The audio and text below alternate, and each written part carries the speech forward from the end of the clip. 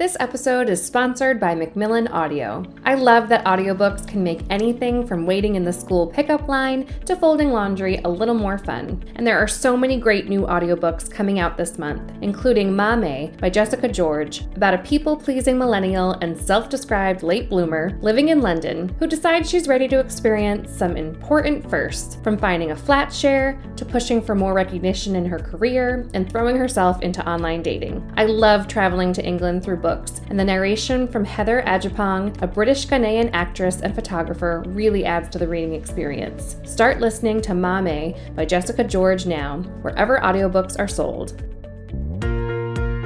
Hello and welcome to A Bookish Home. I'm your host, librarian and writer Laura Zaro-Kopinski, and today I'm so excited to have Marie Benedict on the podcast to discuss her new historical novel, The Mitford Affair, an explosive novel of history's most notorious sisters. And I can speak from experience, you will not be able to put this book down. I was completely swept away and I'm still thinking about the characters, and it's just fantastic. So I'm excited to get to talk about it. Yes, a little more about Marie. Marie Benedict is a lawyer with more than 10 years' experience as a litigator at two of the country's premier law firms, who found her calling unearthing the hidden historical stories of women. Her mission is to excavate from the past the most important, complex, and fascinating women of history and bring them into the light of present day, where we can finally perceive the breadth of their contributions as well as the insights they bring to modern day issues. Marie's novels have been translated into 29 languages. Marie, thank you so much for coming on A Bookish Home, and congratulations on the Mitford Affair. Thank you so much for having me. Oh my gosh, I appreciate you reading and wanting to chat about this book. And well, if you know me, you know how much I love librarians. So also just a shout out for all that fabulous stuff too.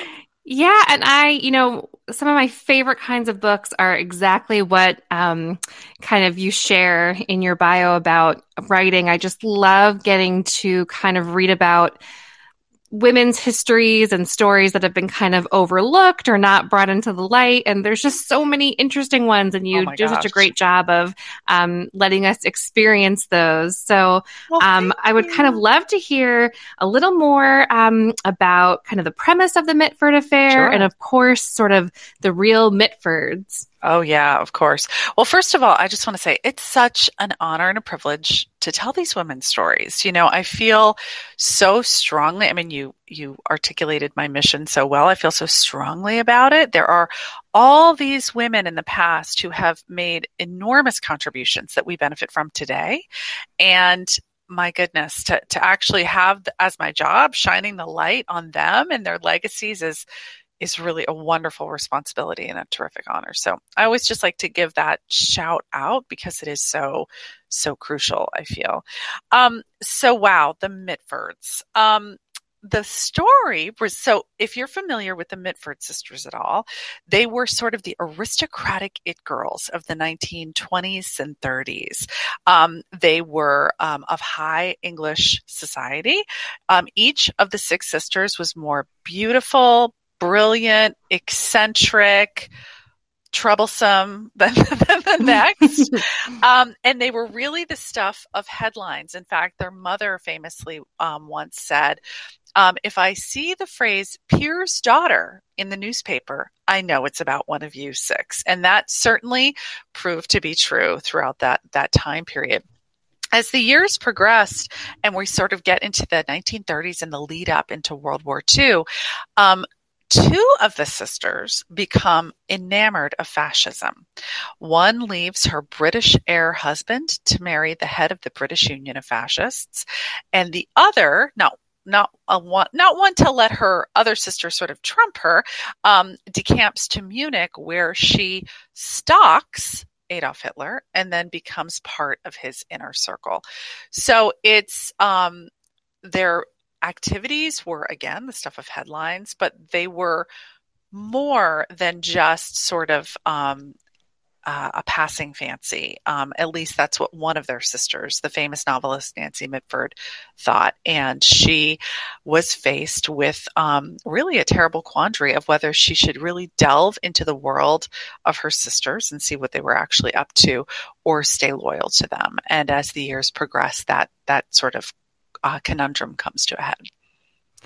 Yeah, it's so interesting, and I love getting to kind of go in the multiple perspectives and be in the different sisters' heads because Oh, especially some of them are just making wild decisions that wild. are I mean, in, crazy decisions. crazy decisions. And it got me wondering kind of a little bit about how you um, researched them and tried to really get to know their characters. And I'm sure there's lots of sources for what they're doing, but I'm also sure you had to kind of try to fill in a lot of missing pieces in a Yes. way that you only can if you really, are in their heads and know them so well. So how did you kind of Yeah. go about all that? Great question.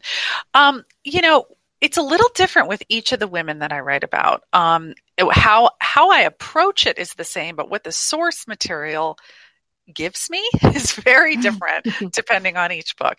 So, in every case, I really am looking for whatever I can in the way of original source material, letters, accounts in the woman's own hand, by her journals, diaries, things like that, or by people who knew her at the time.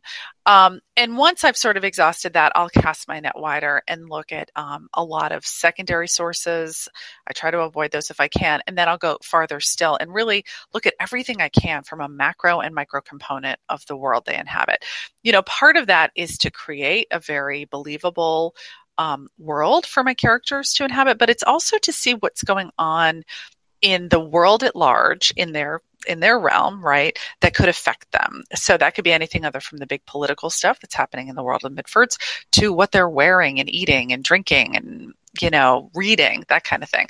So that sort of approach is the same for whatever book. But this book presented some unusual, interesting challenges. On one hand, there was a tremendous wealth of information, right? These sisters, all six of them, were well known to some degree in their day, some much more so than others. And they were prolific writers. Even though they kind of grew up as a feral pack in the English countryside, they're six sisters, they're varying ages, they're going different places, and so they're always writing to one another. And those letters, for the most part, have been preserved, which is an amazing snapshot into how they communicate to one another, what their interior thoughts are, how they speak to one another, the kinds of things they're musing about, considering. All of those things were super helpful. But then there's another layer to that. So almost every single one of the sisters wrote her own autobiography or memoir at different times, which usually is a fantastic source of information, right? Like when I wrote The Mystery of Mrs. Christie a few years ago about Agatha Christie, she wrote a memoir and I was so excited to find it. In this case, it was almost too much and too little information, right? So the sisters are giving, in these memoirs and autobiographies, they're giving all sorts of snippets about their lives. And yet you have to approach their writing with a degree of skepticism because they are spinners. They're spinning their truths in the way that's most flattering or most user-friendly for them, right? So Diana Mitford, for example, who wrote a couple different autobiographies and some articles and a variety of things, she, as I mentioned, became enamored of fascism, married Sir Oswald Mosley, who was the head of the British Union of Fascists. She also became very close to Hitler and the upper leaders of the Nazi party in Germany. And she wrote about it, but only very sparingly and only with a very particular flattering lens, right? So you kind of got to dig into the past in and around their own depiction of the past to come up with what you sort of envision the truth or your fictional truth to be, right? So it's interesting in this case that I had letters, I had newspaper accounts, I had memoirs, autobiographies, I had Nancy Mitford's own famous novels, The Pursuit of Love and Love in a Cold Climate, which are veiled autobiographies. And yet you had to sort of sift through the wheat and the chaff in some of these and to come up with what my version of the story would be. It's so interesting. And I feel like in terms of kind of the scope of the time period and where we go as readers, it feels like something I definitely have not seen played out at all. Like it was almost hard to wrap my head around the idea of British high society being enamored of Hitler and like going and spending time in Germany, which of course, I mean, I guess before the war, that would have been maybe something people were doing, but it just felt, knowing what we know now, it just felt so bizarre. And I wondered what it was like trying to kind of imagine thinking that way, I guess. Yeah. Oh, yeah. Yeah. I mean, that's such a good question, because that was the hardest part of this book is, as you mentioned, it's told through three different perspectives. One's the first person perspective of Nancy Mitford, who's sort of my main character in many ways. She's the one who's faced with a quandary. She has to act. The other two, I use very intentionally third party perspective. And in Vision, those are Diana and Unity Mitford's perspective, the two sisters who ultimately become fascists and Nazis. And getting into their mindset was very challenging, very not only surreal, but also really upsetting at times, particularly Unity's, who becomes the closest to Hitler. She's really part of his inner circle. And the best way I could do that was really to go back to the primary sort of theme or realization of the book, which is that political decision making in this case and even in today is very personal. And so when I was looking at the choices, the unfathomable choices that Unity was making to embrace Nazism and march around with a swastika on him, it was just unbelievable.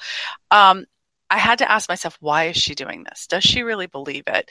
What would make a person who would seem, given her upbringing and her opportunities, what you would think would make sensible choices, make absolutely unfathomable ones. And it was only through kind of trying to understand that, not sympathize with it, but understand it, that I was able to even approach and write some of these scenes. Because, like you said, knowing what we know now, how could they sit down to tea with Hitler? And yet they were hardly the only ones. There were so many, as you mentioned, English high society folks who really supported this horrible, extreme political perspective.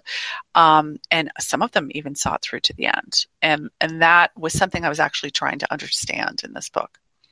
Well, I think that's another really important part about historical fiction, because you're not just reading about people doing that, you're really experiencing their choices firsthand. And I think that's important in terms of seeing how do people get caught up in really terrible political ideologies and regimes, and how do people rationalize their choices? How do family members rationalize maybe not doing anything about it? I mean, it's all so relevant as well in that whole idea of, trying to have history not repeat itself. Yeah, exactly. Oh my gosh. Really, it was just really interesting kind of being that close to those decisions as a reader. But it made me wonder too, was it hard at times to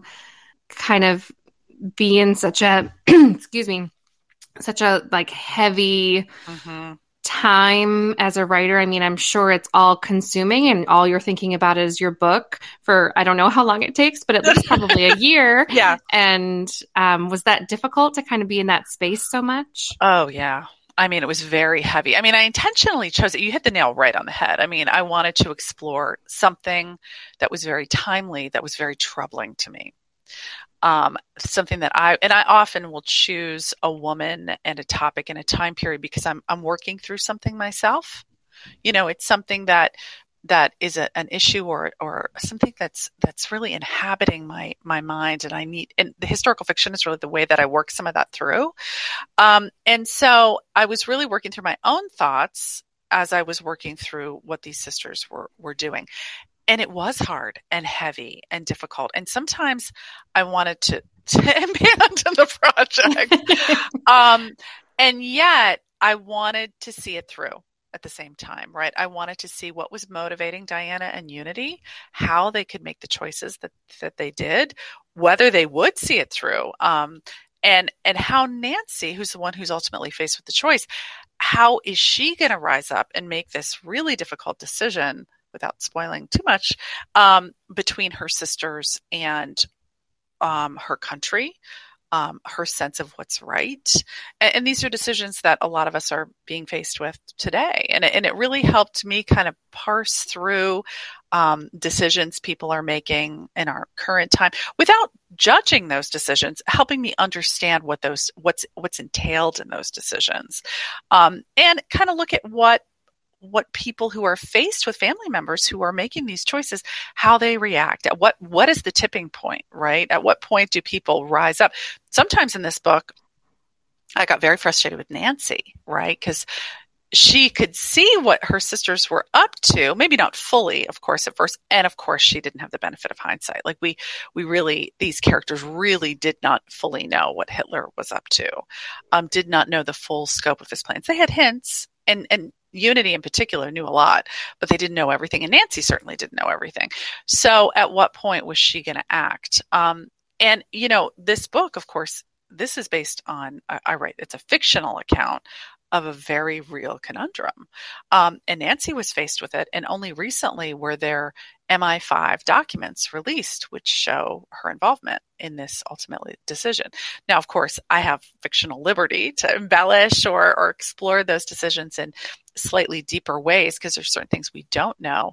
But, it was amazing going into each of these different kind of nooks and crannies of these three sisters, just how topical it was.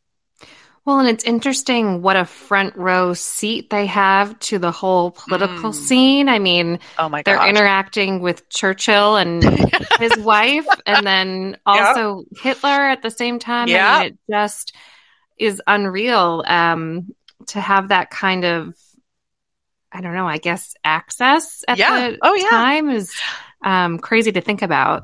It is. I mean, and it was amazing to think too, like, that they weren't alone. There was this whole echelon of upper British society, which because of the way society was structured at that time, usually people in these upper classes also had high governmental roles. They were kind of interchangeable. So they had a front row seat, new people in both Britain and Germany who were literally making history. And these sisters, given their access, like you said, and given their inclinations, they actually could have influenced the outcome of World War II in a variety of ways. In fact, I did read somewhere that Unity was probably the person with the English person with the closest access to Hitler. Wow. And that's amazing to think about, right? But of course, Diana and Unity were being used they were using and they were being used as well. It was a very sort of symbiotic relationship that they had with these powerful male figures. Well, could you talk about that a little bit? Because I thought that was interesting too, that the German government at the time was sort of trying to show, like, see, we have these sisters here. Britain approves of what we're doing. Mm-hmm. Oh, absolutely. I mean, Hitler was insidious at first, right? And he knew that there was a chance that they could exploit, that relationship, that even though things obviously fell apart after World War I, and there was a lot of animosity between the Germans and the English, there was this upper echelon of British society, which had long-standing ties to the German, again, upper classes, which predate World War I. Some of it has to do with the intermarriage of the royals, and some of it had to do with the way that those two societies had interacted historically. And there were some who felt in that group that through the Treaty of Versailles, the Germans were being unfairly treated, and after World War I, were okay reestablishing that connection and that relationship. So, looking at that sort of piece of history, which it is explored to some extent, but that interrelationship between the Germans and the English, I think hasn't really been closely looked at. And I really became intrigued at the way these sisters had the capacity, because of their relationships, to effectuate change and political decision making. Not overtly. No one would look at Diana and Unity at first and think, oh, they can sway Hitler or they can sway Churchill. But insidiously, over time, it became apparent that access had power attached to it. Yeah. And the only thing it makes me think of too, I think that people who are fans of The Crown will enjoy this book a lot. It made me think of those scenes where Prince Philip is going back and forth when he's younger between Germany and England, and right. His sisters, I think, are Nazis, but then he's a royal, and I just think it's interesting to kind of... We really don't understand. Americans don't. Now, maybe the European view of World War I and World War II is very different than the American view of World War I and World War II. Not only are we a little bit more removed from it, but there's this web of pre-existing relationships which are involved in all these decisions that we really aren't as privy to, and we're not necessarily taught in our history classes.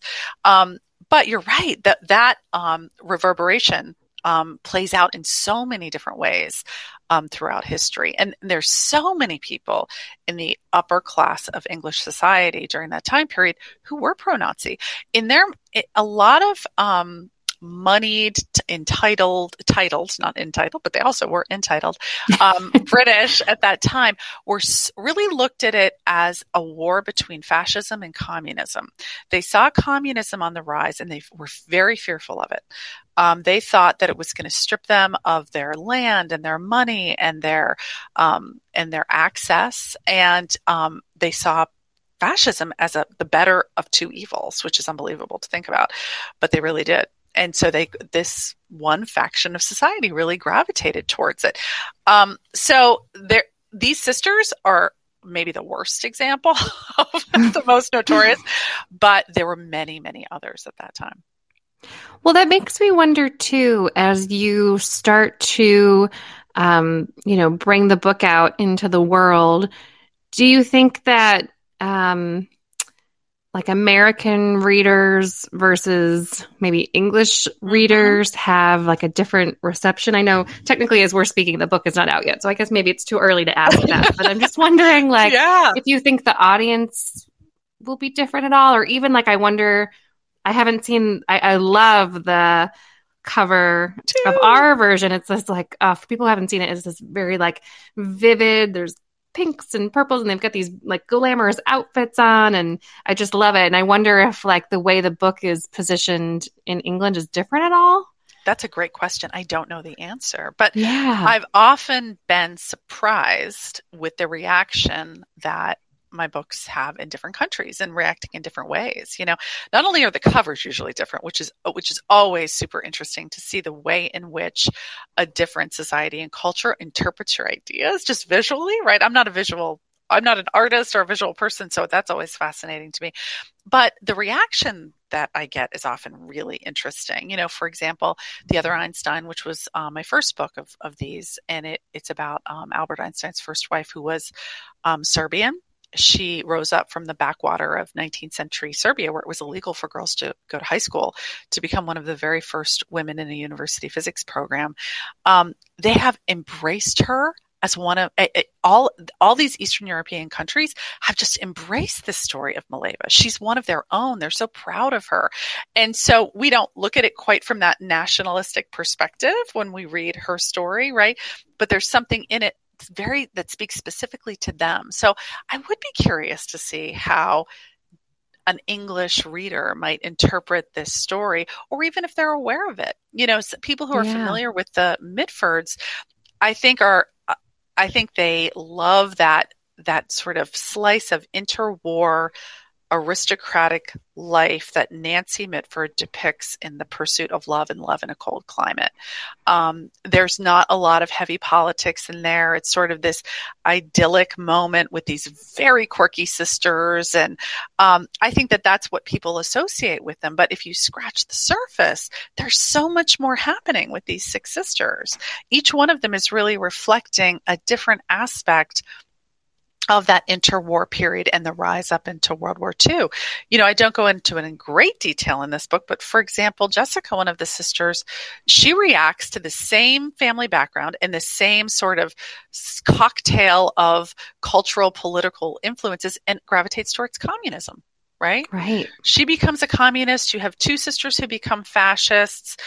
One says, forget it. I'm going to follow the aristocratic path. The youngest becomes the Duchess of Devonshire. You have Nancy Mitford, who's like the ultimate observer. She's like a middle of the ground politically.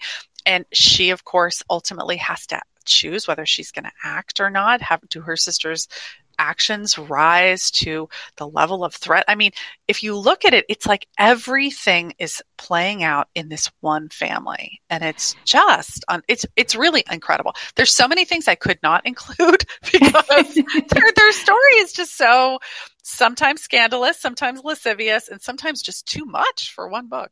Well, it's so fascinating, and it gets me wondering too, how much have we sort of lost in our understanding of history over time by not paying attention to women's stories. Oh, my goodness. And I'm glad that you're bringing more to light. I just think it's so important, and it's what I'm always interested in when it comes to history, the women's experiences. Too. Yeah. Well, it's only recently that women's stories, women's histories, women's records have been considered worthy of keeping and telling. And when we look at the past, the women are always there. They are always contributing. They are always moving the needle. And yet, because of the way we've been sort of taught to look at the past, they're invisible. We think their contributions are literally reserved to the hearth and home, but that could not be further from the truth. As you peel back the layers and look at the time, each of these different time periods from the female perspective, you see that women are making history over and over and over again.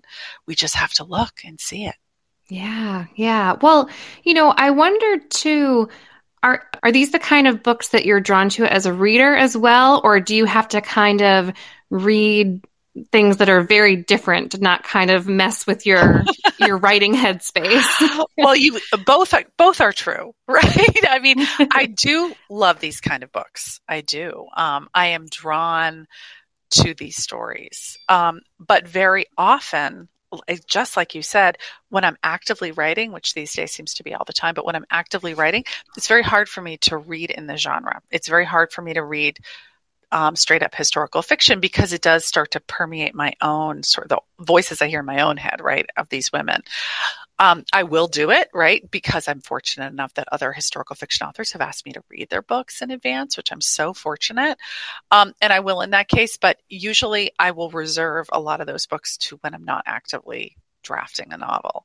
While I'm writing, I will definitely I'm gravitated towards books that contain similar themes as this, right? That talk about I'm fascinated with the way the past reverberates into the present. And that topic can be approached from a whole bunch of different ways, right?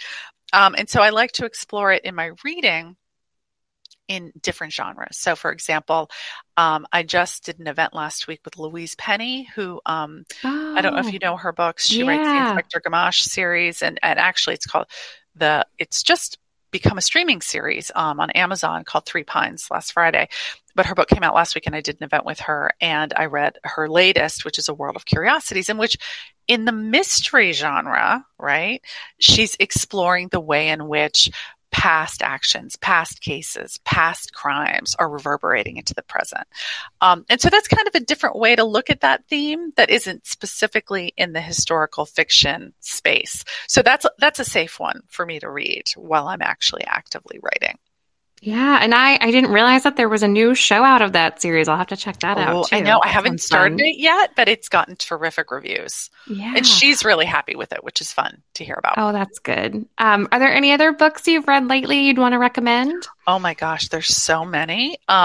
So right now, what I'm reading, although I'm only partially through, is Kate Atkinson's "The Shrines of Gaiety," which is historical fiction-esque. So it's one I'm kind of making an exception for, but not really. One of her books, her earlier books, "Life After Life," is one of my all-time favorites, and so that's kind of why I went in that direction. I also, again, while I'm writing, which I'm doing right now, I don't read a lot of historical fiction, except when people ask me very kindly. And so I've kind of delved into some mystery in addition to Louise Penny's books. I recently read Anthony Horowitz's The Twist of the Knife, I think it's called, which is like a really kind of good, I don't want to say palate cleanser, but it helps me when I'm writing to listen to something different and read something different. And what was the other one I was just thinking about? I just started, Sea of Tranquility by Emily St. John Mandel. I read multiple books at once, which is a problem, I recognize. And I'm about, I'd say maybe a third of the way through, and I'm really enjoying that as well. Oh, nice. Well, I'll definitely link to all those. And yeah, I can't recommend The Mitford Affair enough. I hope people go pick it up at their local bookstores, get it at your library. I think it would also be a great book to hand off to the people in your life who, as we said, like The Crown or like reading historical fiction or interested in kind of anything British. I think would be a great fit for that. And I'm so looking forward to continuing to read. And actually, I did mean to ask, are you able to say anything about kind of the next subject that you're writing about? Yeah, I'll have another book coming out next, a solo book coming out next. I think it'll be next spring. And I don't know if I'm allowed to talk about that one yet, but I can talk about my next co-written book, which comes out in June. It's called The First Ladies. I had co-written a book, The Personal Librarian, with Victoria Christopher Murray. It came out about 2 years ago. And we have another book coming out, which is about the friendship between Eleanor Roosevelt and Mary McLeod Bethune, who was a very well-known Black activist and creator of college in the 1920s and 30s. And these two women, a white woman and a Black woman, became like BFFs in an era of segregation. And they honestly created the foundation for the civil rights movement, but nobody knows about their relationship and the work that they did. So that's been just an incredible experience. And I love my co-writer, Victoria. So it's been a really meaningful and powerful experience to write that book. Oh, that sounds great. I can't wait to read that one. Well, Marie, this has been so wonderful. Thank you for coming on. Congratulations again on the book. I so appreciate it, and it's been wonderful to chat with you. Thank you so much for having me. For links to all of the books mentioned on this week's episode, you can visit abookishhome.com. If you are enjoying the show, I hope you take a minute to subscribe and also rate and review wherever you get your podcasts. And if you enjoyed this episode, I would encourage you to share it on social media to help other people find the show and this episode. Thanks for listening, everyone, and happy reading.